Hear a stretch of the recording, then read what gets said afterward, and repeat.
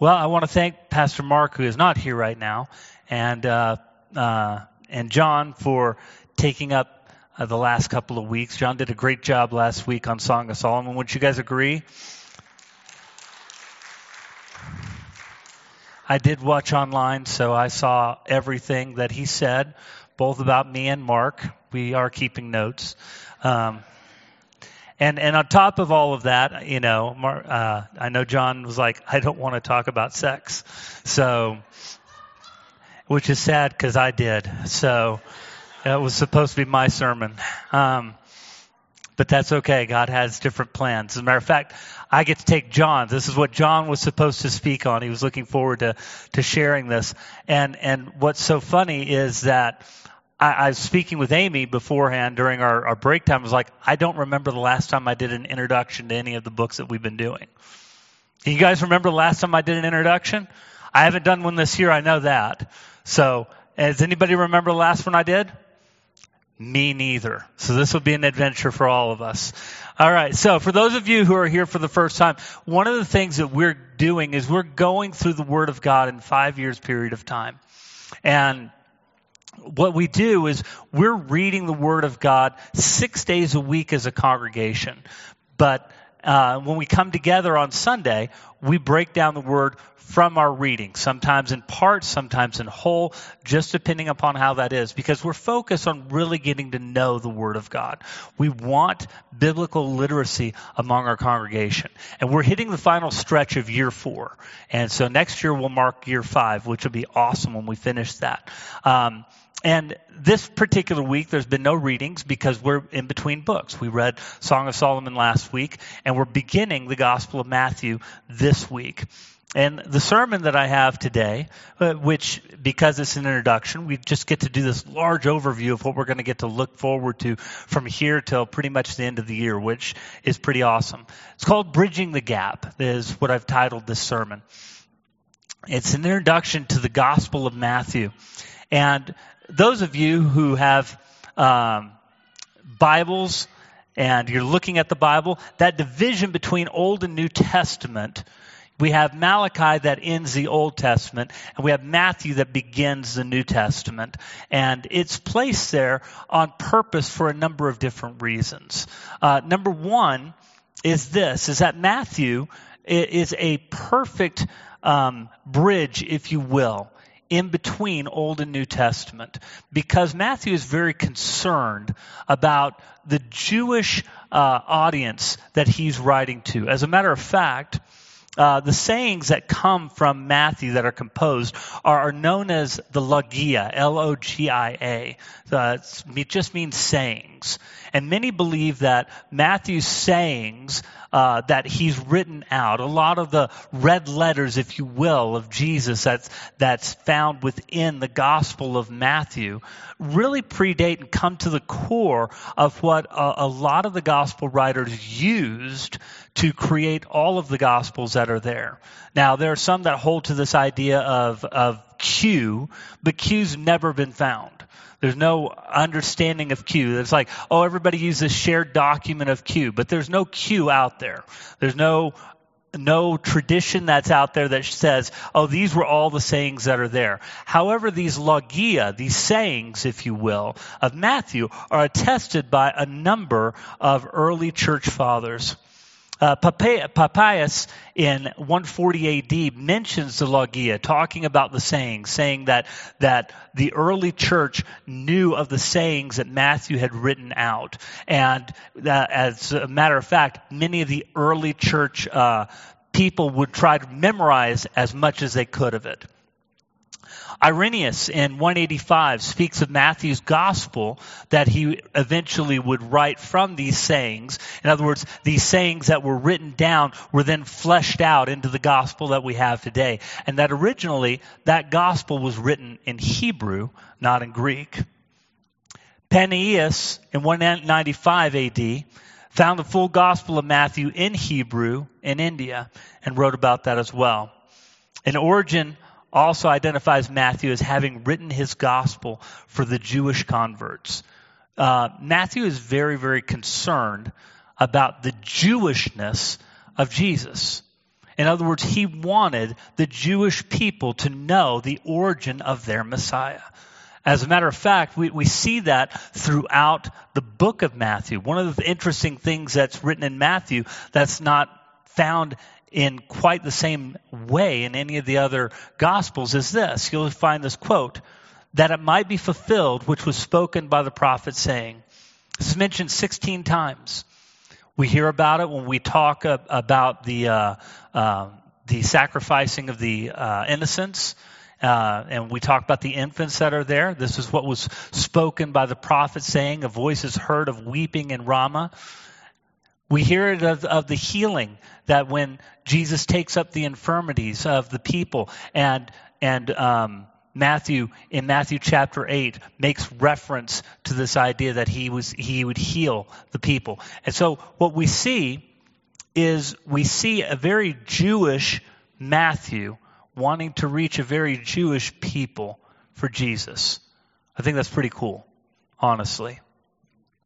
And Matthew's the type of person that I appreciate. Of all the synoptic gospels, for those of you who don't know what the synoptic gospels are, Matthew, Mark, and Luke are known as the synoptic gospels because they share a lot of material together. There's a lot of things that you find in Matthew that are found in Mark, a lot of things that are found in Mark that are found in Luke. And these are called the synoptic gospels because they cover much of the same material. The Gospel of John is written at a later time after these first three gospels were out, and therefore covers different material that was not as well known at that time. And of these three synoptic gospels, Matthew has always been my favorite. And part of the reason why is because of these references, that we look at in the scriptures where it talks about that it might be fulfilled which was spoken by the prophet saying. In other words, he's saying, look, you're Jewish. I'm writing to a Jewish audience. I'm going to tell you that there was a prophecy concerning this. You should know that. I'm pointing back to it so that you can recognize who Jesus is. I think that that's pretty cool. I really do. Because I'm a guy. How many of you are guys? I'm glad no ladies raised their hand. Good job. Okay, so unfortunately not near as many guys raised their hand either. We will have a talk after the service today. But the truth of the matter is, I'm a guy, and I just want things laid out before me. Just tell me. Don't make me guess. I'm not a good guesser. I'm a terrible guesser. Okay? If you want me to guess, I will fail. You will be mad. I will fail, and it will be your fault because you didn't tell me. That's just the way it works. Because as a guy, all I want you to do is just tell me. Just tell me. And that's what I like about Matthew.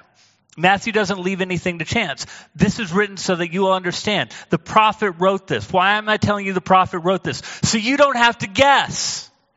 It's important that you're not having to guess. You are my Jewish brothers and sisters in Christ. And because you're my Jewish brothers and sisters in Christ, instead of saying, guess where that was, I'm going to tell you, the prophet said this.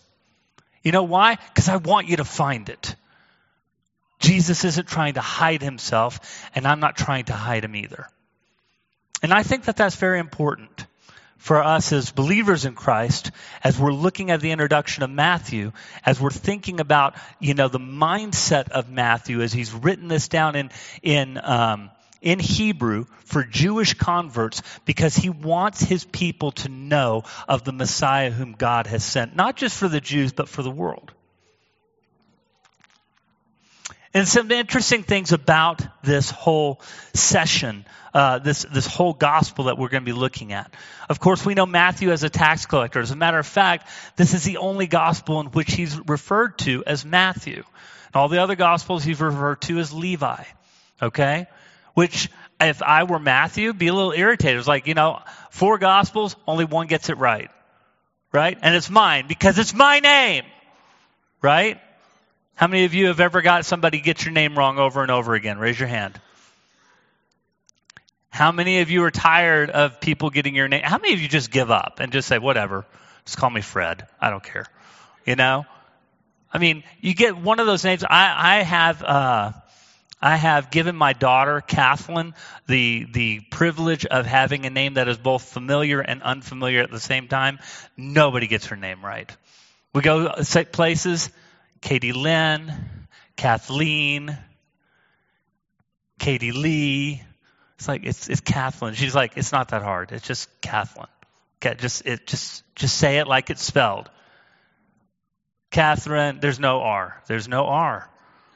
Right? I keep thinking Matthew might have the same kind of problem. I'm looking at that in the Gospels, and I've always wondered, why is Matthew the only one who gets his own name right? That makes no sense to me, but it's totally there. It's Levi every place else, because he was known probably from being in that tribe, and that was a distinguishing feature from him. And yet, at the same time, Matthew, as a tax collector, all of us know concerning that. Some interesting things when we look at the Gospel of Matthew. What would you imagine with a tax collector? If you were a tax collector and you were writing a gospel, what things do you think would stand out to you? Anybody have any ideas? What would stand out to you if you were a tax collector? Raise your hand. Somebody. Money. Very good. That's awesome. Yeah. I mean, you would imagine that he would be a little bit more focused on money. And it's interesting to note that when we look at the Gospel of Matthew, there are unique features of money that's found in his gospel that's not found in any other gospel. Number one, the parable of the unmerciful servant found in Matthew chapter 18, verses 23 through 25. This is the parable that talks about, there was a servant who owed his master so much money and couldn't pay it back. And when the time came due and he was going to be brought before the judge, I'm totally paraphrasing. Please understand, we'll go through this together as we read through. He says, he gets down on his knees and says, please, if you just give me more time, I will pay back every cent. And when he saw him and he saw his pleading, his master had mercy on him and forgave him the entire debt. And yet, this same person who had been forgiven so much goes out to a fellow servant who owed him just a few dollars and said, pay me back what you owe me. And he says the same thing, please, if you just give me time, I'll pay it all back. And he would not have mercy on him. And he threw him into jail and into stocks. And when the master heard of how this man treated this other servant, he came to him and he said, look, when you begged me for this debt that you couldn't pay back, I forgave it all. And yet for them, for just a few dollars, shouldn't you have done the same thing? And because you didn't do that, I'm now going to punish you in the same way. And you will not get loose. You will not be freed until every cent is paid. It would make sense that Matthew would remember that in such a way that none of the others would. Because he's a tax collector, right? Also, the parable of the laborers in the vineyard, Matthew chapter 20, verses 1 through 16, is not found anyplace else in the Bible.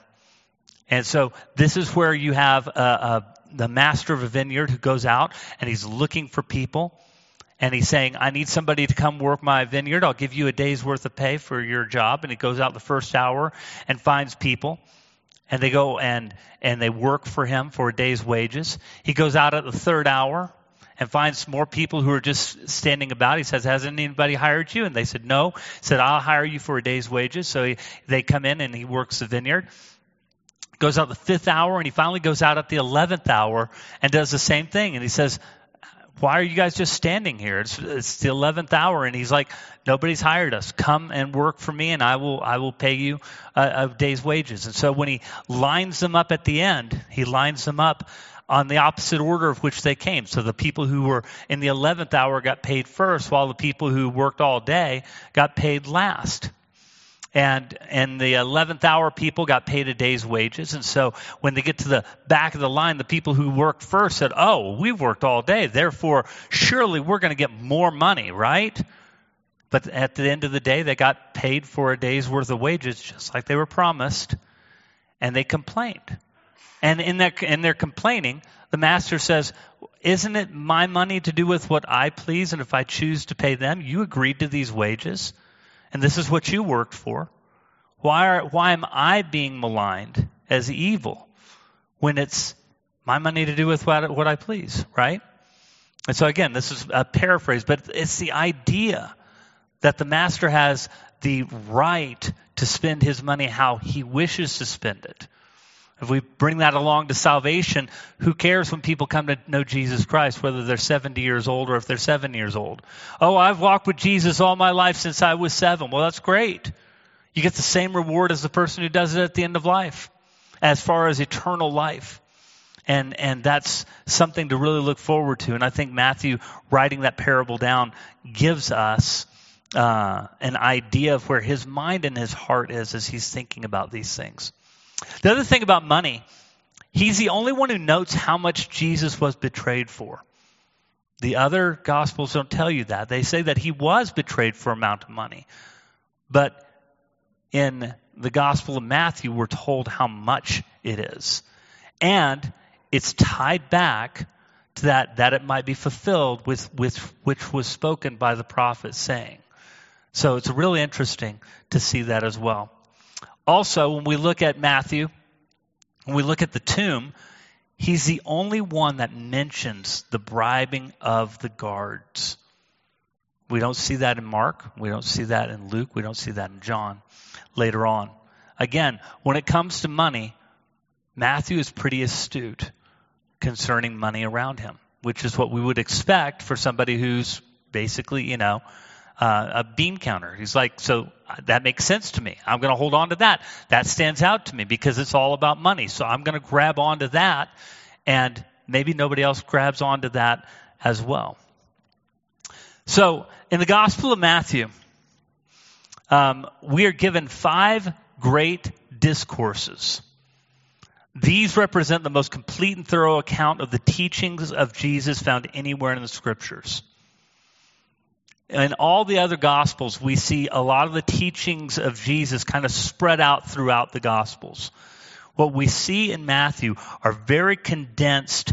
Here's what Jesus taught on in these sections, these red letter sections, if you will, within the Gospel of Matthew. You find greater chunks of it than you do any place else in the Bible. Of these 5 great discourses, the most famous is the first one, which is the Sermon on the Mount. Matthew 5 through 7 is just 3 chapters of the words of Jesus Christ. And each of these 5 discourses have a theme that's attached to it. And so in the first discourse, found in Matthew chapter 5 through 7, the theme is righteousness. From the very beginning, from the Beatitudes to the very end, where Jesus is talking about those who, listen to these words of mine and put them into practice, are like a person who has built their foundation and set it upon the rock. The wind came and the wind blew and the waves came in, but that foundation stood firm because it was on the rock. But those who listen to my words but do not put them into practice is like one who builds on the sand. The winds come and the rains came and the floods come up, and that house had utter destruction, right? And so what Jesus is saying is that the righteousness of God is found through the teaching of Christ, through that first of those amazing discourses that we look at together. And he talks about many other things in there.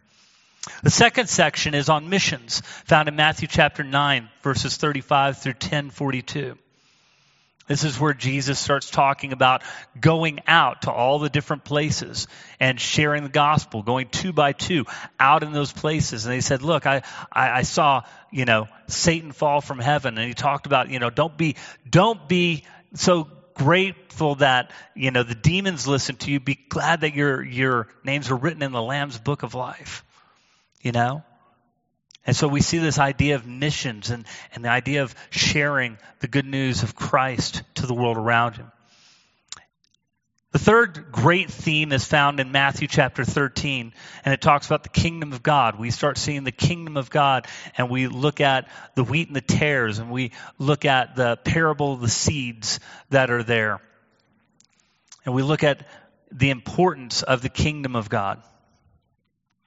The fourth great theme that is found in the Gospel of Matthew, which is very unique, is that of the church, which is found in Matthew 18, 1 through 35.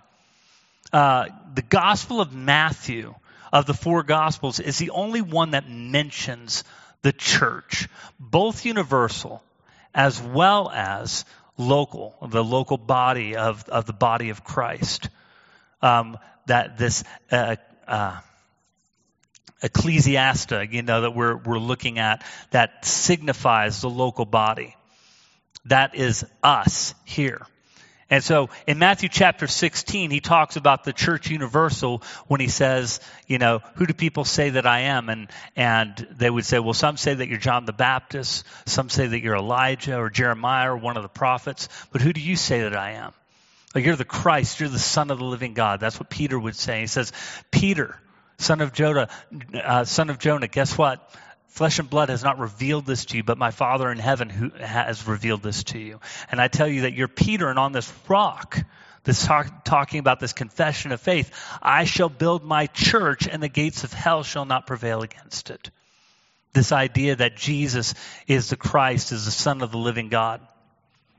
But in Matthew chapter 18, we see something different. We see this idea of what happens when 2 or 3 are gathered in the name of Jesus. And in this particular case, whenever we use this phrase, what's interesting to me is we like using that phrase kind of out of context. Where 2 or 3 are gathered in my name, there I am in their midst. See, Jesus is with us in a special way when 2 or 3 are gathered in my name. Does anybody know the context of that passage? It's talking about accountability and judgment. It's saying if a brother sins against you, go to him just between the two of you and show him his fault. And if he listens to you, you've won your brother over. If he doesn't listen to you, then bring 2 or 3 witnesses that the matter may be established by 2 or 3 witnesses.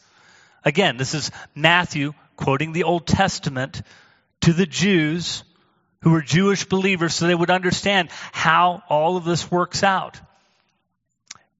If they don't listen to 2 or 3 of you, then bring them before the church. Now, this isn't talking about the church universal as in Matthew chapter 16. This is talking about the local body of believers. And if you won't even listen to the church, then cast them out and treat them as a pagan or a tax collector. Right? Ironic that Matthew would mention tax collector, right? The idea behind this is that where 2 or 3 are gathered in the name of Jesus, he is there in the midst of them to uphold the name of Christ and the teachings of Christ. That's what that is all about. The body of Christ, you and I are together as a body of believers to grow in our holiness, to grow in our righteousness. We're to sharpen one another. We're to be closer to one another in Christ. And the function of the church is so that we will grow in holiness. Anybody who says that the church is not important, number one, hasn't read the Gospels and hasn't read the words of Christ found in Matthew. Because the words of Christ in Matthew make it very, very clear in this 4th of these great discourses that the church is so important for our growth. It's necessary. Absolutely necessary for our growth in Jesus Christ. I've been out of it for the last couple of weeks. I have hated every moment of it. Nobody likes being sick, okay? Anybody who says that, there's no good time to get sick. Can I just tell you that? If you haven't figured that out, I mean, if you've ever sat in bed, the stupidest saying ever, and I've said it myself, man, it couldn't have come at a worse time. There's no good time to be sick. None. 0. Well, I'm glad this happened today. Said nobody ever. I hated being sick. I did, because it took me away from the body of Christ. And at the same time, I was so thankful for the body of Christ, for so many of you who either through text messages or got some cards in the mail saying, get better, phone calls that I never returned. Forgive me for those of you who called because I just didn't feel great. But I can't tell you how encouraged my family was by the local body of Christ. And I kept thinking to myself, I can't wait to get back. I'm so glad to be back today. I'm so glad to be back. And at the same time, I keep thinking to myself, how many people willingly deny themselves of this type of fellowship because they don't think the church is that important? One of Matthew's great discourses is on the church and how important it is in our walk with Jesus Christ. He made sure that that was the emphasis, the focus on that fourth great discourse. It would be important for us to make sure that we don't forget that as well. And finally, the fifth great discourse is Matthew 24 and 25. Eschatology, the end times.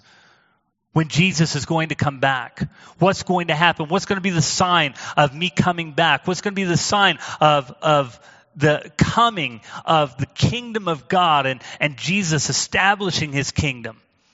Man, that's something to look forward to. We all love looking at that passage. And again, what we have in these two chapters are the most written about in one section. One of the things we need to be thankful for Matthew in regards to the gospel, the way that he wrote his gospel, we have all these teachings of Jesus that have been preserved for us in a way that's not preserved.